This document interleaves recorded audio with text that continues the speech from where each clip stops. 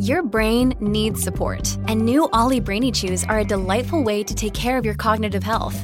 Made with scientifically backed ingredients like Thai ginger, L-theanine, and caffeine, Brainy Chews support healthy brain function and help you find your focus, stay chill, or get energized. Be kind to your mind and get these nootropic chews at ollie.com. That's OLLY.com. These statements have not been evaluated by the Food and Drug Administration. This product is not intended to diagnose, treat, cure, or prevent any disease. This episode is brought to you by La Quinta by Wyndham. Your work can take you all over the place, like Texas. You've never been, but it's going to be great because you're staying at La Quinta by Wyndham. Their free Bright Side breakfast will give you energy for the day ahead. And after, you can unwind using their free high-speed Wi-Fi. Tonight, La Quinta. Tomorrow, you shine. Book your stay today at LQ.com.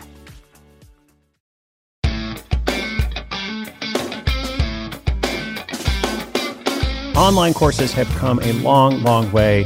The quality, the depth, the breadth of the information that's available these days, it's just incredible. Like, you can learn so much, not just learn, but also retain the information. That's always a big problem, and online courses have really started to address that. Retain the information, apply it, apply it in different ways. So one of the more popular practices that we're seeing these days is a cohort-based course.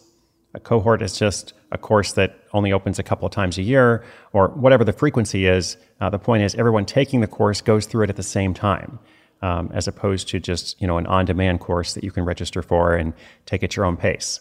Thus the term cohort-based. So today's caller is wondering, what are the advantages and disadvantages of structuring a course this way, both for the students and the course creator? I think it's important to think about both groups. You want to think about the students, the learners. How can you make the best possible course for them?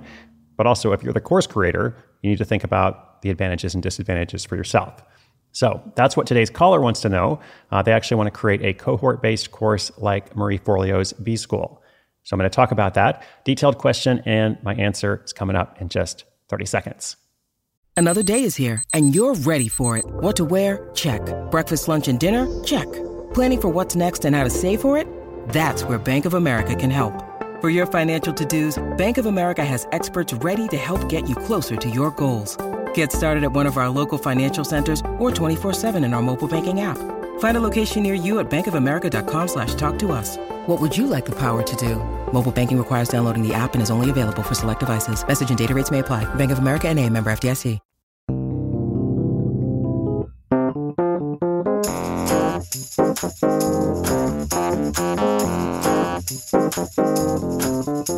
Hi Chris, this is Riley, and I've been following your projects for a couple of years. What are the advantages and disadvantages, if any, of offering an online course only during a certain time of year?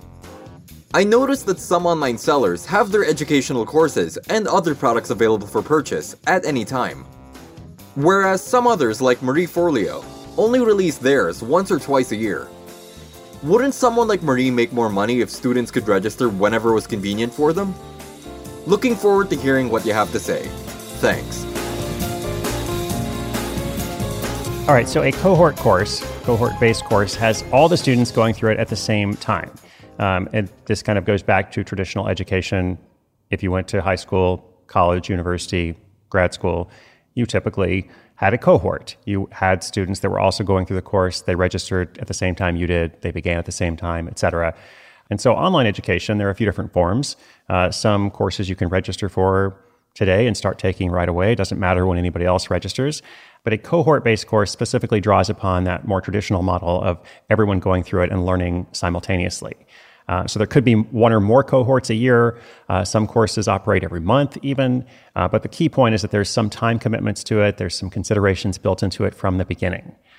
And there's more than one way to do it, of course. But we are seeing this more and more, I think, from Marie Forleo's B-School, as mentioned, to Seth Godin's Alt MBA, to a course called Build a Second Brain that is now in its 12th or 13th cohort now. It takes in more than 1,000 students every time. Number of other examples I could provide. But why would you do it that way instead of, as our caller says, why not just keep it open all the time? Wouldn't you make more money? And I guess the first thing I'd say is money's not the only consideration, but advantages and disadvantages. With the cohort-based model, there is momentum and urgency. There is this built-in deadline. There is this, if you're considering taking it as a student, here's when it starts. And if you don't register at a certain point, you're going to have to wait, 6 months or a whole year. There's also much more accountability for students. Students are often grouped, in smaller communities or smaller groups. If there's a large number of students, there's much more of a sense of community. There's a sense of camaraderie. There is a sense of, hey, we're all taking this thing together. So that's very powerful. And educationally, there's some argument that students are actually going to retain a lot more information when they go through a course this way. So those are some of those advantages, and they are not small. Disadvantages, well, your course doesn't earn on a regular basis, just like Riley said. The question, though, is would courses like B-School really bring in millions of dollars a year like they do now if they were open all the time? And it's hard to know for sure, but I would say the calendar-based scheduling and that cohort process is really integral to the whole design. It's a key part of the experience. So I think, for the right course, this model works very well. You always want to think about what's best for you, but I am, in general, a fan of cohort-based courses. I'm starting to think about working that way myself, so we'll see how that goes. Listeners, if you got a question, come to sidehustleschool.com/questions. Let me know what you're working on, what kind of project you want to develop. Hopefully we can help you out a bit. We'll continue to feature them throughout the year, along with updates from listeners as they launch their projects. Wherever you are in the world, whatever you're up to, I'm cheering you on. My name is Chris Guillebeau. This is Side Hustle School.